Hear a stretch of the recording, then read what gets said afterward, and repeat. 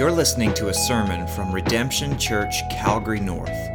We exist to see lost people saved, saved people matured, and mature people multiplied, all to the glory of God. For more information, visit redemptioncalgarynorth.com. Welcome, Redemption Calgary North. I had to practice that a few times to make sure I didn't mess that up. Like Adam said, I'm Kyle. I am nothing more than a lay person up at Redemption Olds, and I'm excited to be here. If any of you guys don't have a Bible in front of you, now's the perfect time to put up your hands, and we'll get the Word of God in front of you. An usher would be happy to bring one for you. If you need a Bible, take it home with you. Like I said, it's an honor to be here today worshiping the Lord our God with all of you. This occasion is extremely sentimental to me because it's in this building and collectively in this body that my wife and I came to a true understanding of our depravity, how good God is, how amazing Jesus is, and just that absolute separation that as we become less, he becomes more. So I'm very happy to be here today.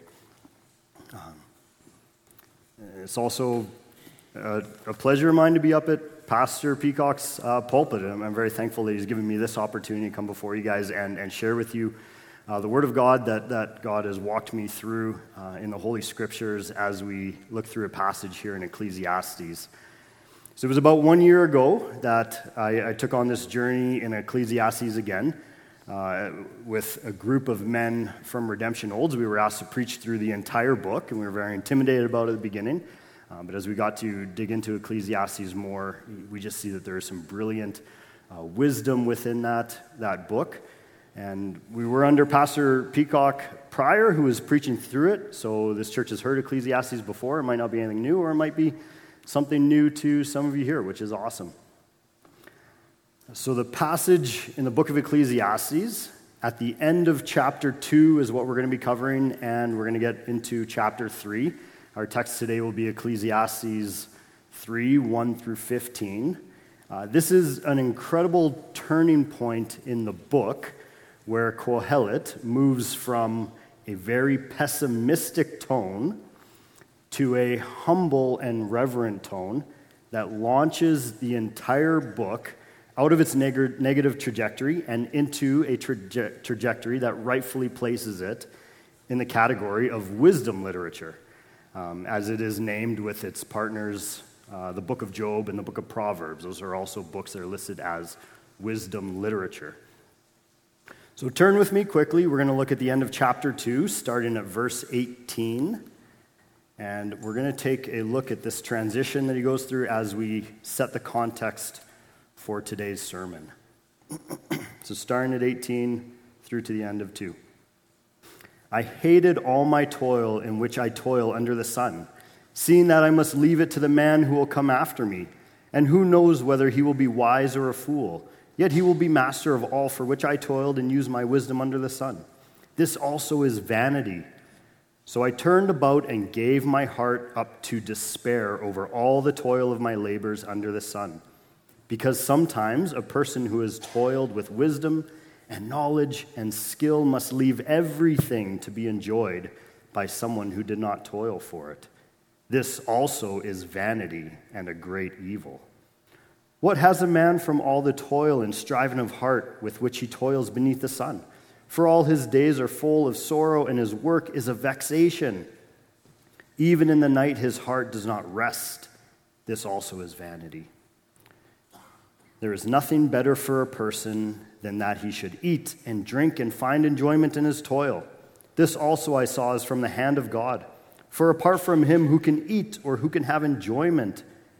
For to the one who pleases him, God has given wisdom and knowledge and joy. But to the sinner, he has given the business of gathering and collecting, only to give to the one who pleases God. This also is vanity and a striving after wind. So take note of how dark and downcast the preacher is in verses 18 through 23. And then take note at the frustration of his as he rattles off this refrain that we see in verse 24. This refrain that echoes through the book over and over again. It actually echoes through about 5 times, like the hymn or like the chorus to a hymn. He keeps going back to this. Take a look as he attributes everything to the sovereign work of the mighty God at the end of verse 24. This also I saw is from the hand of God. For apart from him, who can eat or who can have enjoyment? So now this isn't yet reverence. This is utter frustration from the author in his lack of control in his own life and how he cannot do anything to change it. This is a moment of clarity from all of chapter 1 to the end of 2, as Kohelet is at the end of his rope in a state of mental and utter despair. Now, it is my understanding that y'all are coming out of a very heavy chapter in Genesis 19 as you're traveling through Genesis.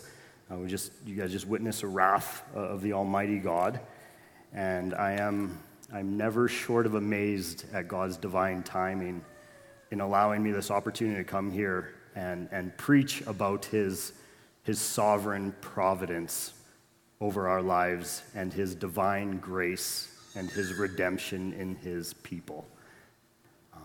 I'm excited about it. So before we dig into the text, though, there's a few things I want to cover, give you guys a little bit of context again. So again, have a Bible out in front of you. It's important that you are holding me accountable to what's in God's Word, and it's important that you guys are searching the Scriptures with me. Second thing, you may have already caught that I use Kohelet. I used it twice already a little bit ago, and you might be asking, who's this Kohelet? What is this? I thought Solomon was the author of Ecclesiastes. Well, you're going to hear me use the term Kohelet a few more times throughout here today, and essentially it means preacher. You see that in verse 1, that it's the preacher. And its definition essentially is someone who gathers an assembly with the purpose to teach. This is Kohelet. That's a name given to him. There is some fun debate about the authorship of this book, but it is widely accepted that King Solomon is the author.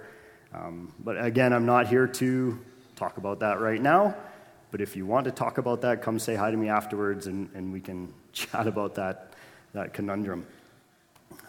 Thirdly, I want you to understand a very important term in this book, which is pronounced Havel. It's written Hebel, Hebel. This is the Hebrew word that's translated in the ESV as vanity. So when you hear the title Ecclesiastes, I'm going to guess that 2 things come to mind. You probably think, oh man, this book's full of deep depression. I don't want much to do with it. I'm just going to read through it real fast. The second thing that you might be thinking, as it rings to your head, you hear the title Ecclesiastes, vanity of vanities, says the preacher. Vanity of vanities, all is vanity. I'm sure everybody has heard that. They probably memorized that for whatever reason. It has a certain ring to it. What this word actually means, vanity, is it means a smoke or vapor.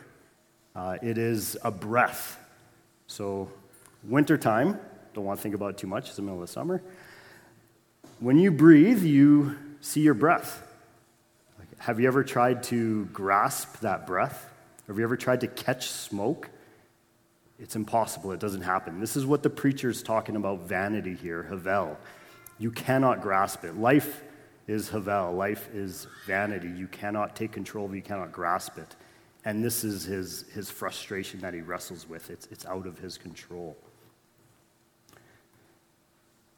Thank you for sticking with me through that intro. Now that we've set some limits for us today, let's get into the text proper. So Ecclesiastes 3, 1 through 15.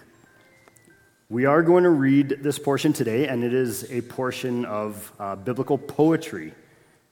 It's actually one of the most used portions of Scripture in the secular world today, believe it or not. This portion is, funny enough, the exact lyrics of a song called Turn, Turn, Turn by the Byrds.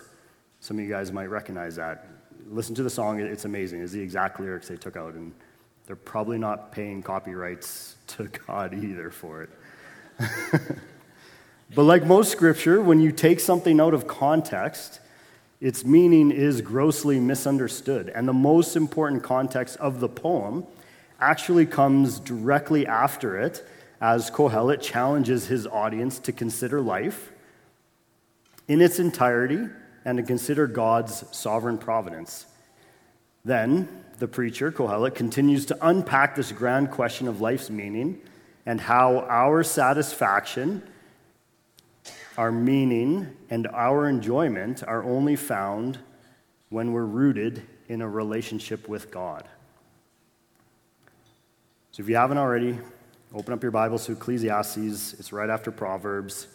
I'm going to read for us verses 1 through 10. We're going to stop there. We're going to tackle this in small portions so we can keep the scripture at the forefront of our minds. Let me pray for us today before we go into the reading. Gracious Father, God, we thank you for this opportunity to gather all in one service as a body, Father. Visit friends we haven't seen, family we haven't seen, and we pray for those meeting out at camp, Father, as well, that they would be blessed by digging into your word.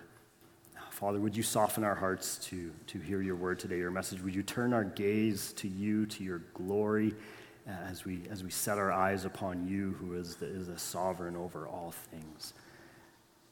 God, be with us today, and it's in your name we pray, the Lord Jesus Christ. Amen. All right, it's Ecclesiastes 3.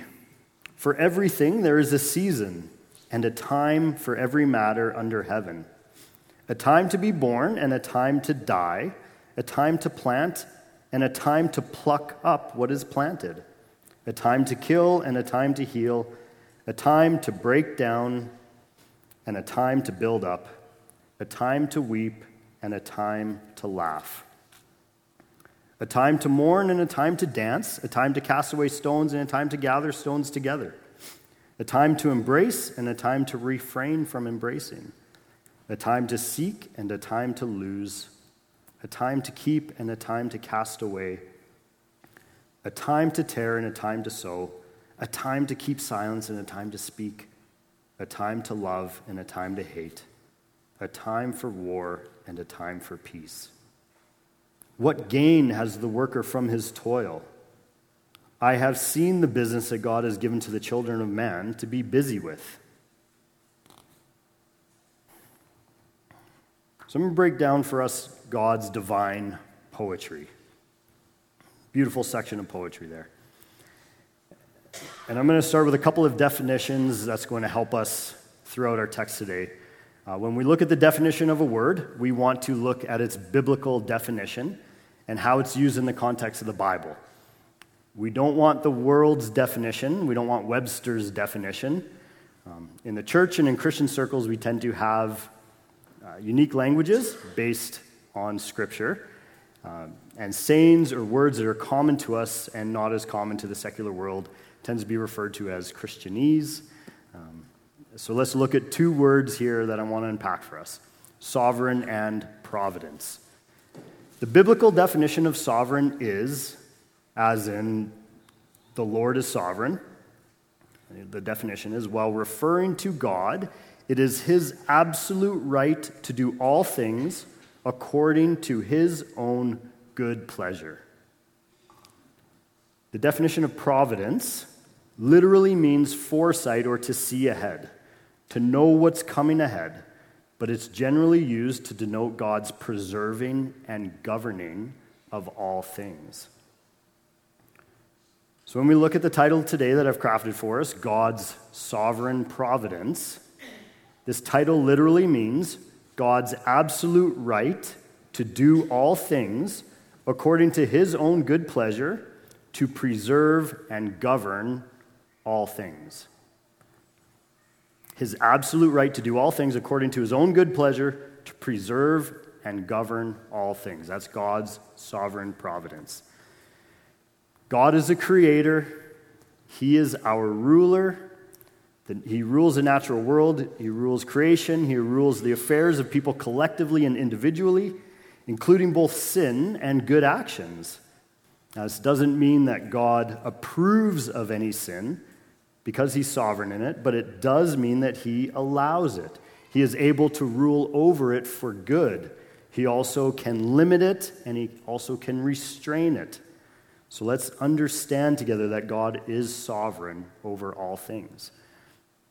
God is the Almighty, and this fact should cause us to be in reverence of him always. He is the Almighty, sovereign Lord. He is a creator, and we are the created.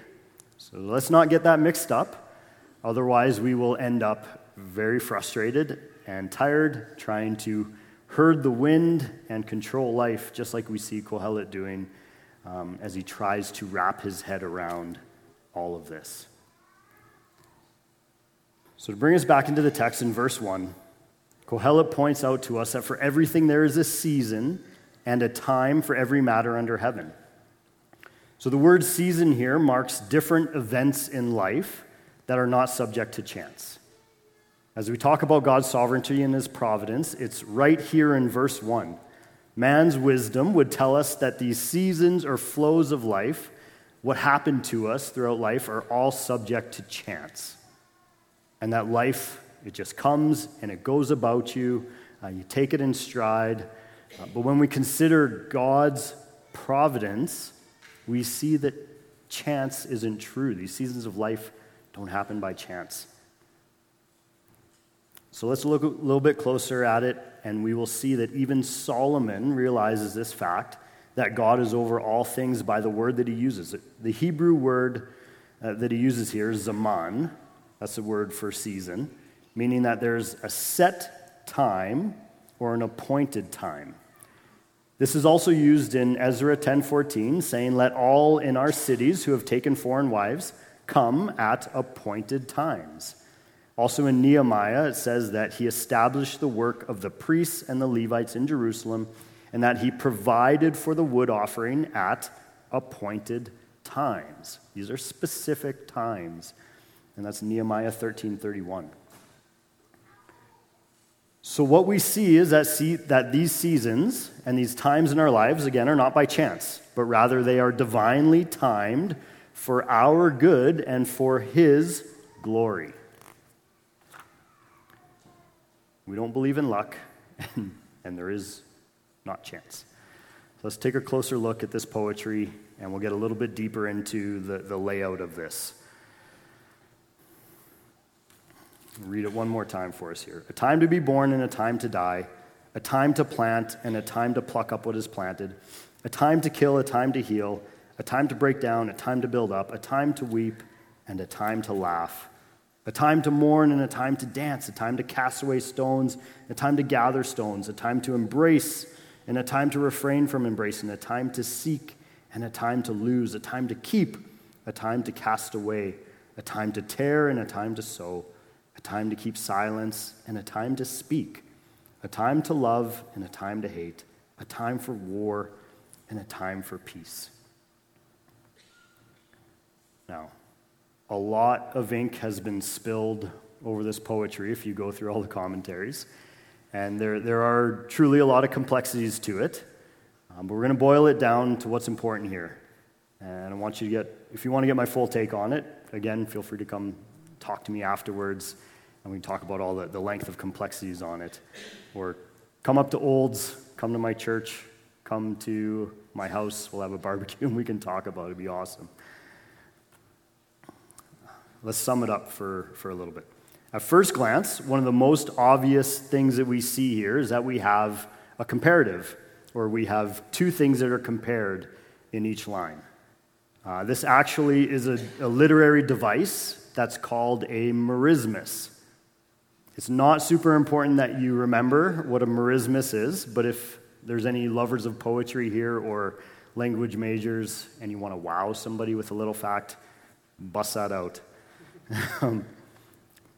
What a merismus does is it actually takes two contrasting terms in their full extent, so every end of the spectrum, and it essentially shows that it is all-inclusive. So when Kohelet here talks about a time to be born and a time to die, what he's actually talking about is all of life. life in its entirety, from birth to death. The psalmist in Psalm 139:8, he uses this. If I ascend to heaven, you are there. If I make my bed in Sheol, you are there. What he's doing is he's declaring that the Lord is everywhere. There's no escaping it. So first we have two pairs of contrasts that are a complete summation of life, birth and death, a time to plant and a time to pluck what is planted. Both are very similar. This contrast shows us that there is a complete picture from beginning to end of life, and none of this is subject to chance, if you take notice. It's all subject to sovereign timing. No child ever chooses when they want to be born. My poor daughter was born on the 27th of December. She had no choice, no say in that matter. No seed gets to choose the day that they are planted. That's up to the farmer to do. These two starts of life are subject to a creator or an authority. But basically, the first pair is describing the most momentous events in human life, birth and death, and then the next three pairs deal with creative and destructive human activities. Verse 4 then deals with human emotions. So now we have emotions here. First, we see private emotions, to weep and to laugh. And then next, we see public emotions, to mourn and to dance. Those are public events. Verse 5, we have two pairs of contrasts that deal with friendship and enmity. Or more plainly said, our relationships. Now, there are a lot of different remarks in different commentaries on verse 5a, to cast away stones and to gather stones. Like, that seems very foreign to us. Like, what's the big deal with picking up a few rocks? But it is most widely accepted in the understanding that to cast away stones actually meant to clear a field. So to clear a field for putting in grain, for putting in life-essential nutrients, for sustainability, and then to gather stones, or to throw stones, is to actually to ruin a field. Back in Old Testament times, it was an act of war to actually take stones and fill someone's field with it. It makes their soil unproductive, and it makes them unable to gain a living. And then we have a time to embrace and a time to refrain. This is best described by Paul in 1 Corinthians 7:5. So if you're taking notes, just jot that one down. You can take a look at it later. That's 1 Corinthians 7:5. And then in verse 6, we have two pairs of contrasts that deal with our possessions and what to do with them. A time to seek and a time to lose, referring to possessions. A time to keep and a time to cast away. A time to tear. That's verse 7. There we go. Time to seek, a time to lose, a time to keep, and a time to cast away. So that's our personal possessions. And then in verse 7 and 8, the contrasts here are dealing with mourning and the termination or the end of mourning periods. So verse 7 and 8 reads, a time to tear and a time to sow, a time to keep silence and a time to speak, a time to show love, or a time to love and a time to hate, a time for war and a time for peace. The tearing brings imagery of a time of lamenting, and sowing is to repair or to make new, and that can also be referred to in relationships. So let's do a little bit of math. Any mathematicians here? Nobody. Okay. It's elementary level math. Don't worry about it. If you count these, you have 28 life seasons. And each one has a contrasting partner, which makes a pair. So that means that we have 14 contrasts altogether.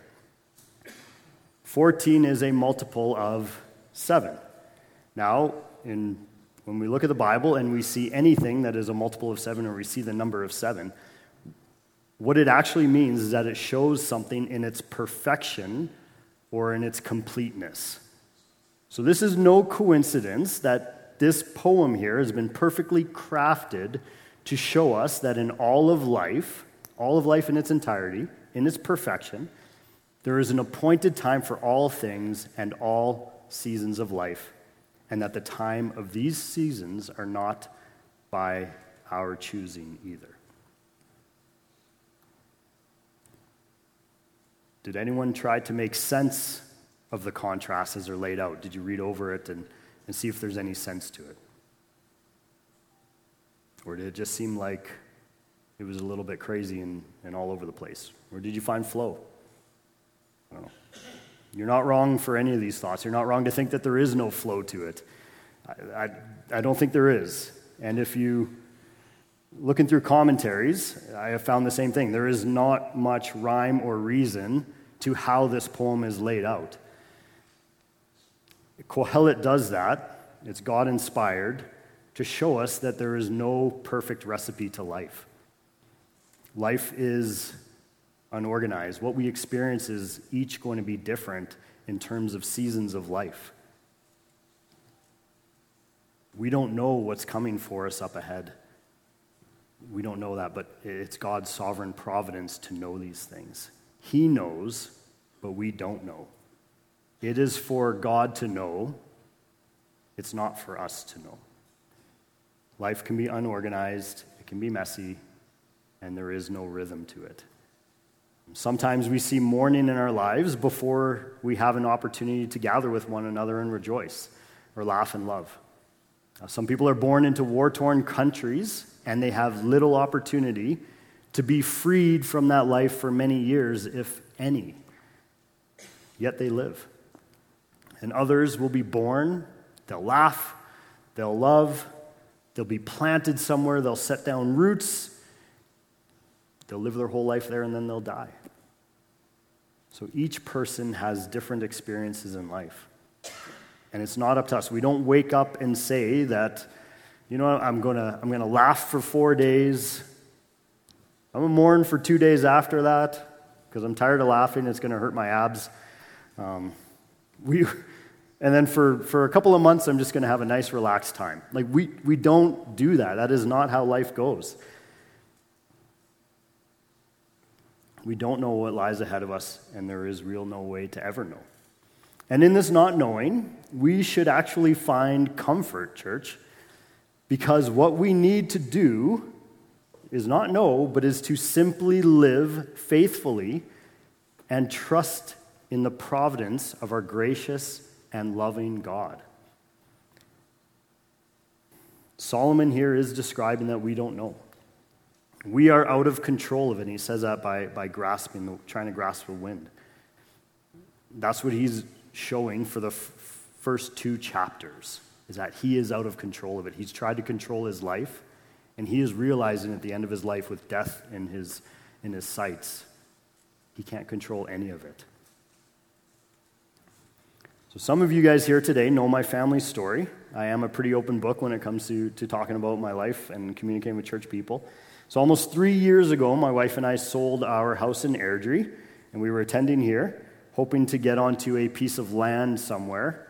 Sustainability, farming, just enjoy what God's created. 3 years later, we were still waiting on the Lord for that. It just never came, and by His grace, He actually planted us in Olds, which we didn't see coming. We did not think we'd be planted in the town of Olds, but there we are. Still dream about getting on land, still want to. That's still in my sights. Some days it's frustrating. Some days I just rest in the Lord. Forgive me, Father, for that frustration. But through all of it, through my family's experience, our prayers, my prayers for my family and where I set my children's and my wife's eyes, has been that we would stay faithful to God, that we would trust in His providence for us no matter what happens. And we can't lose sight of our primary purpose as a family, and that is to glorify Him above all else and to walk faithfully with Him, to walk faithfully with each other, and to teach our kids to love and trust our Lord Jesus with all their hearts, minds, and souls. Church, this is my prayer for us here today too, that we fulfill that role no matter what happens in life. We cannot miss out on our primary purpose, which is to glorify Him above all else. So let's look back here at verse 9 and 10 as we try to gather out some more main points in this. What gain has the worker from his toil? I have seen the business that God has given to the children of man to be busy with. So what's Kohelet's point here, and why did he use all of this poetry? And furthermore, why does Kohelet once again ask a rhetorical question in verse 9? What gain has the worker from his toil? That's a rhetorical question. He actually used this same question twice now in the previous chapters. So he's alluding to this over and over again. He circles back to this question to reinforce a point and to make it even clearer, which the answer to it actually comes in the following sentence. He also did this in chapters 1 and 2. If you look back, he asked this question and he gives the answer right there. And the point is basic.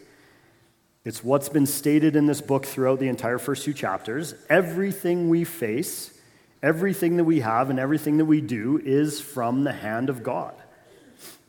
The language here shows us Solomon's frustration in it. Again, like I've said, he's a man, we know Solomon, he's a man who's gained great wealth.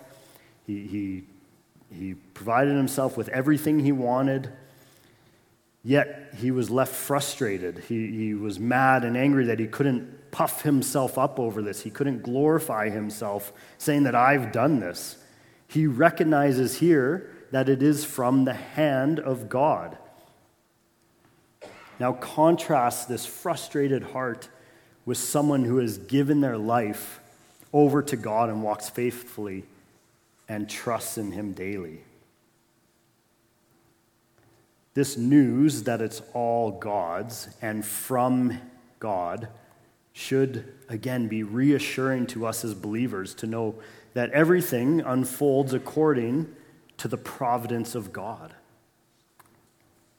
Romans 8:28 tells us, we know that for those who love God, all things work together for good, for those who are called according to his purpose. And this also refers back to chapter 2, verse 26, which we read together, about the one who pleases God and the sinner. There's actually a contrast there. We have the one who pleases God, and we have the sinner. One receives wisdom and knowledge and joy, and the other receives busy, empty, meaningless work, which at the end will leave them unsatisfied and still searching for life's answers. And look at verse 10. I have seen the business that God has given to the children of man to be busy with. So don't be fooled, church, that this business here is an exciting work. This is not pleasing work that's been given to them. This whole sentence following the rhetorical question has a very negative and depressing tone to it. Solomon has witnessed back-breaking labor that has been given to people under the sun. He himself surely has delivered work to slaves and to laborers for years, as he's ordered the building of his own palace. He's ordered the building of the walls around the palace. He's ordered the building of gardens that were magnificent. And he's ordered the labor, the busy work of building the temple of God. So this wasn't personally him experiencing or doing this labor. He was delivering it. He was ordering it. So Solomon knew all about giving out busy work. And as I was wrestling through it, and it might sound familiar to you guys too, you're going through Genesis. This whole sentence runs very familiar in my mind because it should. So look back with me at Genesis 3 for just a moment here. Let's read through that together.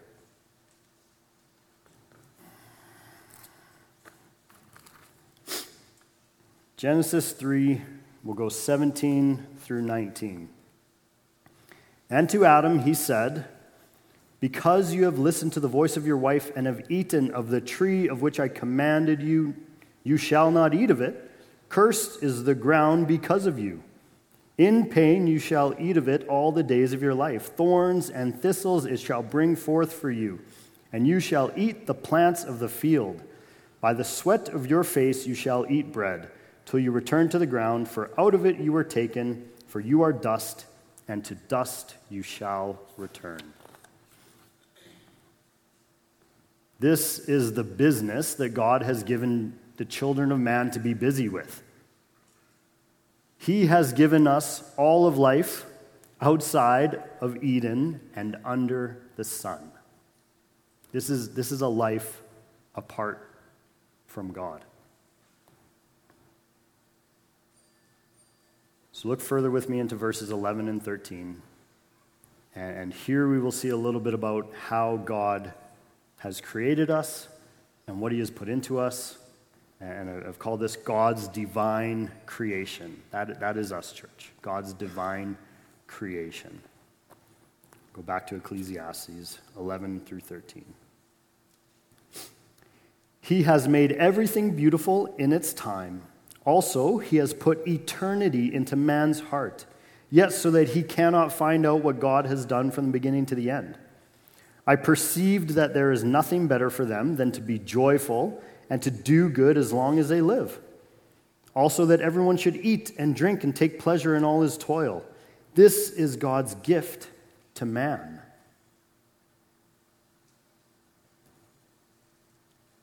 So when I was looking through all the poetry and wrestling through all these seasons and events of life, I also couldn't help notice that some of this list can be both positive and negative. I don't know if you guys picked up on that. And this is what the author actually means when he says that he has made everything beautiful in its time. Now, sometimes it is hard for us to realize how something like killing or war or being uprooted from where you are can be positive. But when we remember that everything is ordained by God himself, we see that it's truly being done under his providence and by his divine sovereignty. So think just momentarily about our Lord Jesus. Like death, murder.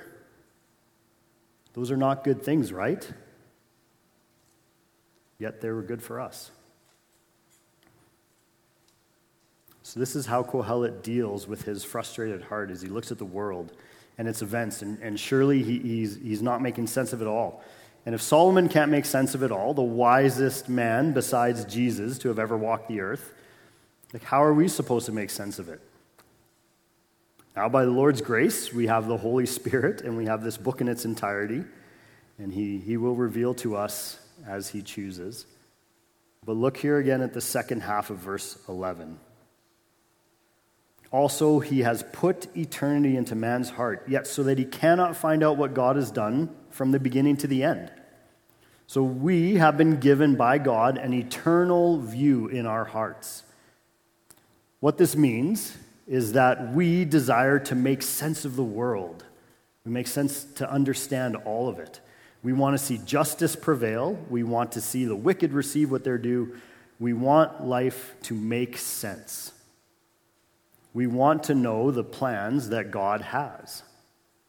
So read through the Psalms and read through the Proverbs and read through the book of Job and keep this thought in mind, this theme of justice and righteousness the way that we see it everywhere, the way we want it to unfold. Think about that. But it can also be confusing because it doesn't turn out the way that we expect it to. It's not going to turn out according to our justice. It's not going to turn out according to our expectations. And this is where the confusion comes in. What do we do with that? What do we do when life gets confusing, when things aren't what they seem? I'm sorry, but we're not going to be able to make sense of it all because we're not perfect. We are not privy to knowing all of it. Why? Because we are not God. We are not the creator. We are the created. We do not know what God knows. We do not do what he does. We simply would not be able to handle it in our mortal bodies. We are not God. We are not the creator. We are not going to know everything. An example of this would be, take for instance a mechanic, someone who's a professional mechanic.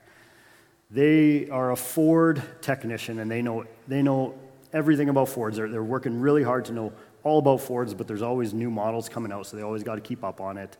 The reality is that mechanic will never know everything there is to know about Fords. And better yet, if he's a Ford mechanic, he's not going to know Dodges as well as a Dodge mechanic does. The reality is they're never going to know everything. God knows everything. He knows everything intimately. He has created it. He knows all things. He knows how it works. That is not us. We could spend our lifetime learning everything there is to know about a single subject, but we will never truly know everything about it. And God has designed it to be that way, and it is okay. He knows everything about it, and He is the best at it. Praise God that it's in His hands.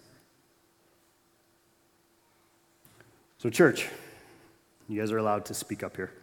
What do we call the character trait of God that means that He knows everything? Omniscience, that's right. God is omniscient. Are we? No. No, we are not. God is omniscient. People are not omniscient. He is, and we are not. God is a creator, and we are the created. So as Kohelet understands this, and as it's shaping his mind and moving him from frustration to positivity, let's look at Kohelet's response here in verses 12 and 13. I perceived that there is nothing better for them than to be joyful and to do good as long as they live. Also that everyone should eat and drink and take pleasure in all his toil. This is God's gift to man. So the same conclusion was made back in chapter 2, verses 24, when I pointed out this is a great refrain that rings through the book over and over again, like the chorus to a hymn. This is the second time that we see this refrain. It says, also that everyone should eat and drink and take pleasure in all his toil. That refrain happens over and over and over and over again in this book. And when we carry on through this book, you actually see it 3 more times. It's 5 times throughout the book.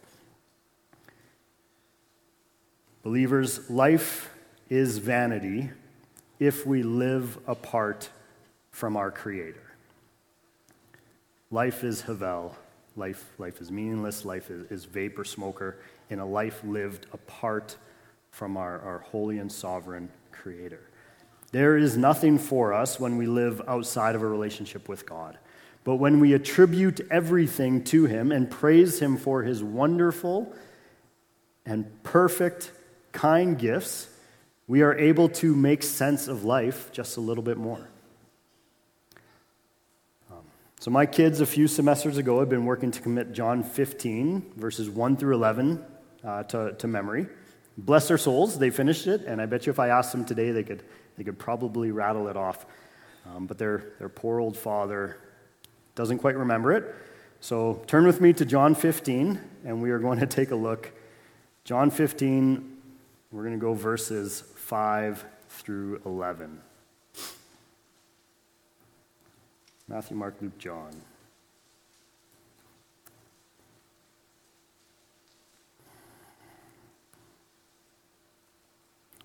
John 15, 5 through 11. I am the vine, you are the branches. Whoever abides in me and I in him, he it is that bears much fruit. For apart from me, you can do nothing. If anyone does not abide in me, he is thrown away like a branch and withers, and the branches are gathered, thrown into the fire and burned.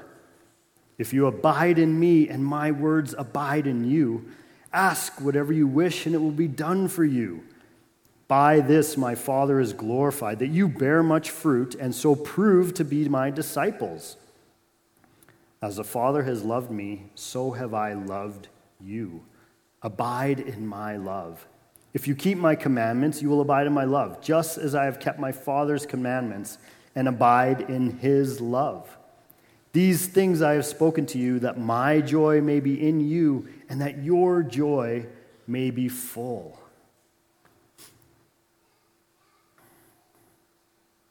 So did you hear that?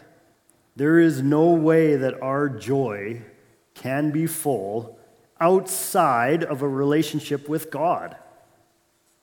We can have joy, we can have some satisfaction, but all of that is fleeting. All of that is going to disappear at some point. Like your breath in the winter air, it's here for a moment and then it's gone. But when our joy and our satisfaction is founded in our Creator, our joy is full and everlasting. The ability to live in Him and to work under His sovereignty, this truly is a blessed gift from God. As it says in the text in Ecclesiastes, this is God's gift to man. So do you want to hear the key to life, a key to life that's unpacked in this book? Fear God and obey His commandments. Live a life according to Him and praise Him for His constant goodness over your life. Because like it says in John 15, as we just read, apart from Him, you can do nothing.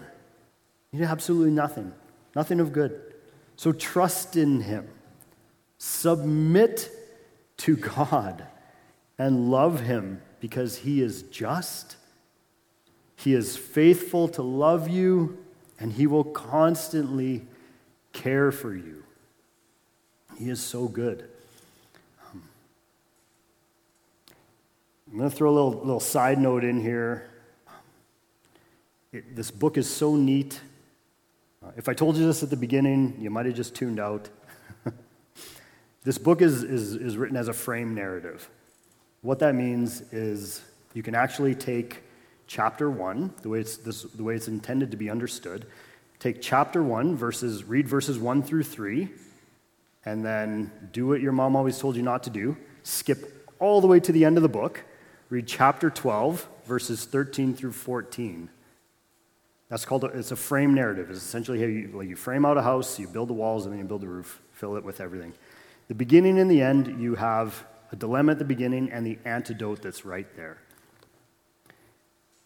And it says at the end of the book in verses 13 and 14, is to fear God, to obey His commandments. Like that is the key to life here that He is unpacking for us. Life is vanity. Life is fleeting. We can't control it. What do we do with it? We fear God. We obey His commandments, and life will be full of joy. So let's carry on to verses 14 and 15 as we wrap up today. I perceived that whatever God does endures forever. Nothing can be added to it, nor anything taken from it. God has done it, so that people fear before Him. That which is already has been, and that which is to be already has been, and God seeks what has been driven away. So here at the end of the book at the end of this portion here, we have God's divine redemption. Kohelet, the preacher here, he starts off another statement with the words, I perceived. And this perks my interest. What did he see? What does he know? We've seen this twice now. You use the word perceived. It's more than just knowing something. It's more than just seeing something. It is a fact. He has perceived this. What we're about to hear from Kohelet, or what we just read, is something that he knows. And here's what he knows to be true. That whatever God does endures forever. Nothing can be added to it, nor anything taken from it. It reminds me of the end of Revelation. Nothing can be added to this. Nothing can be taken from it. This is our authority. Whatever God does, it endures forever. You can't erase what God has done. He's showing here a complete acceptance and submission and understanding that we humans are the created. We cannot change what God has purposed. We cannot herd the wind, and we cannot add a single day to our lives by worrying about anything. What God does stands forever, and He does everything in His sovereign providence. It's for His glory. He is in total and complete control.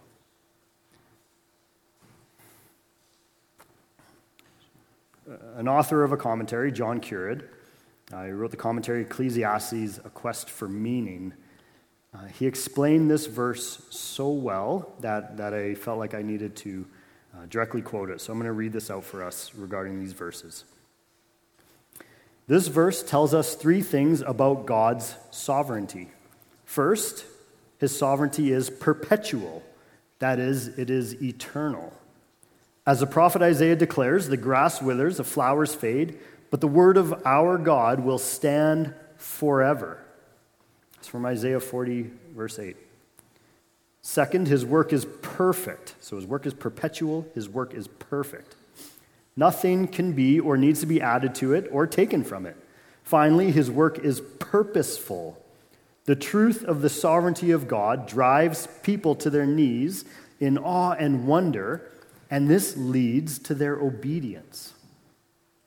In verse 15, Solomon affirms the truth of the sovereignty of God.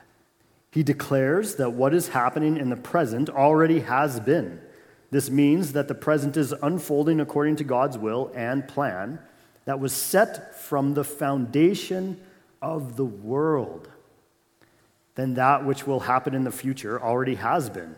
It too will unfold according to God's foreordination, or to his providence, or his foreknowledge.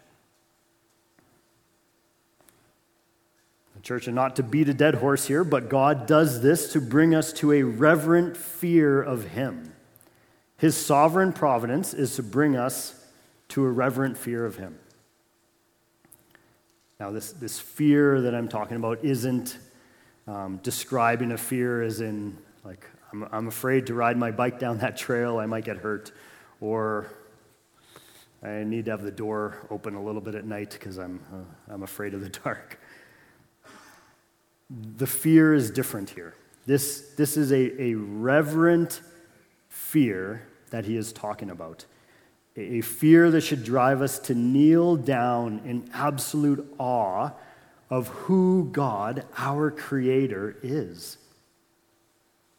So let me break this down for us. To fear him means, now listen closely, to fear him means to revere him, to be afraid, to stand in awe of him, to be awed, to honor him, to respect him, be astonished by him. Church, this is what it means to fear our God. Know that he is the sovereign creator of all things, and that he holds eternity in his hands.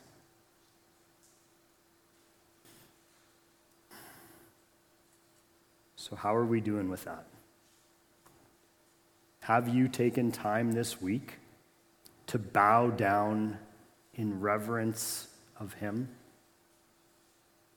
Have you been on your knees praying and knowing and trusting that it is only God who can make a difference in anything that we're going through and anything that we're experiencing in life?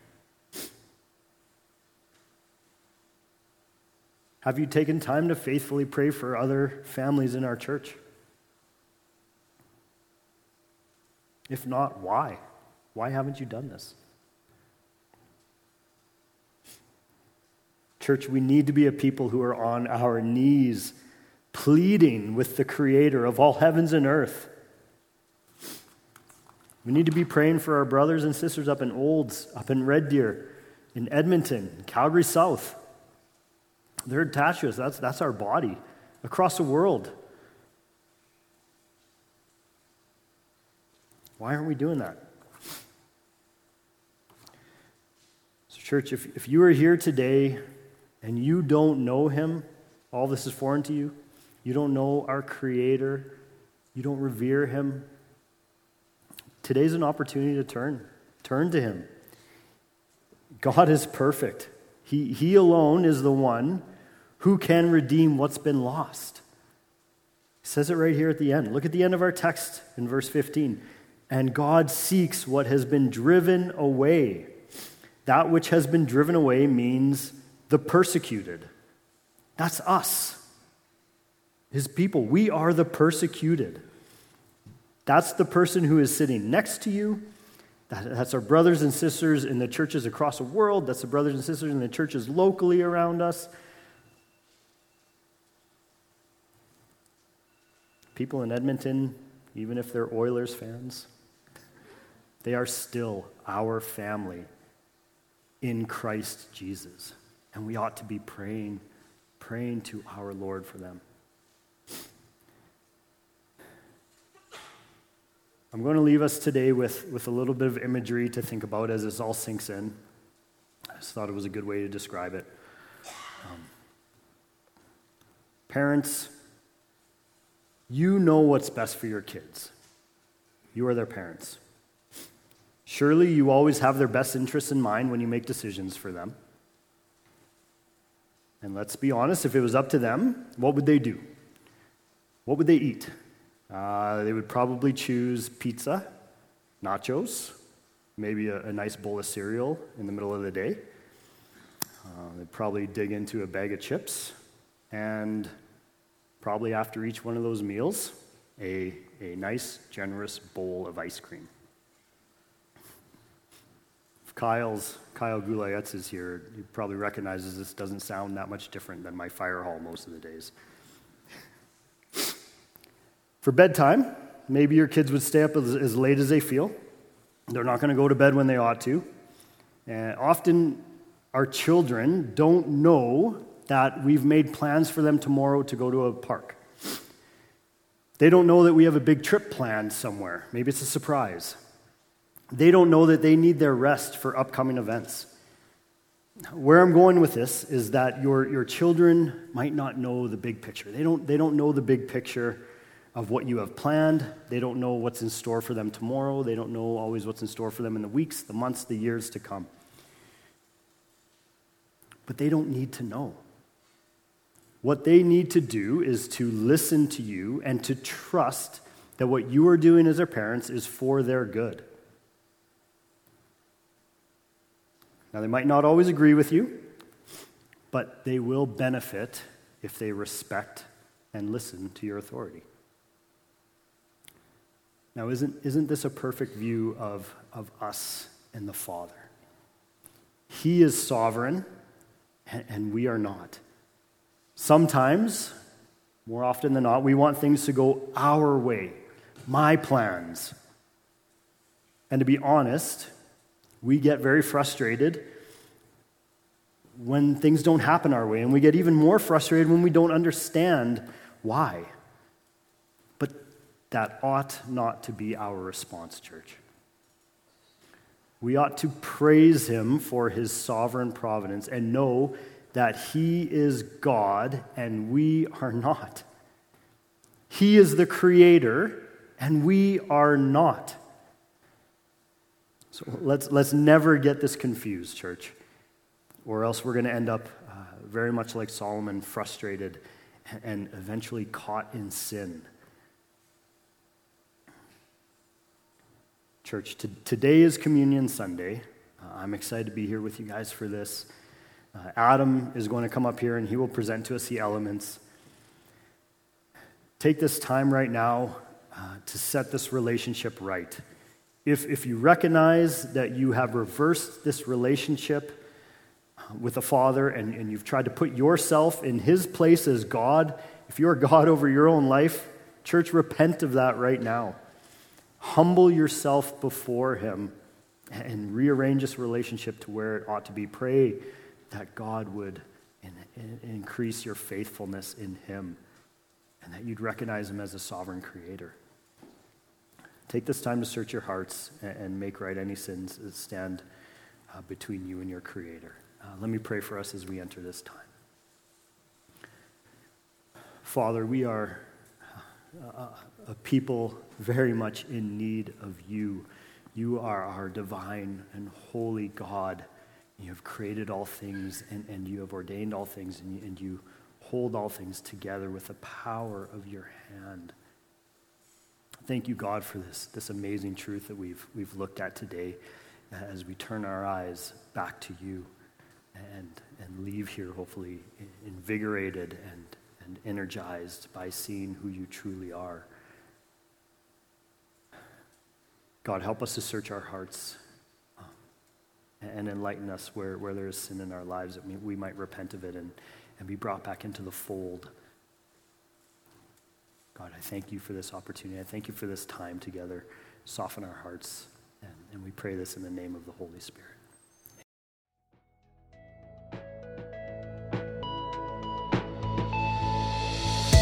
Thanks for listening to this sermon from Redemption Church, Calgary North. For more information about our church, visit redemptioncalgarynorth.com.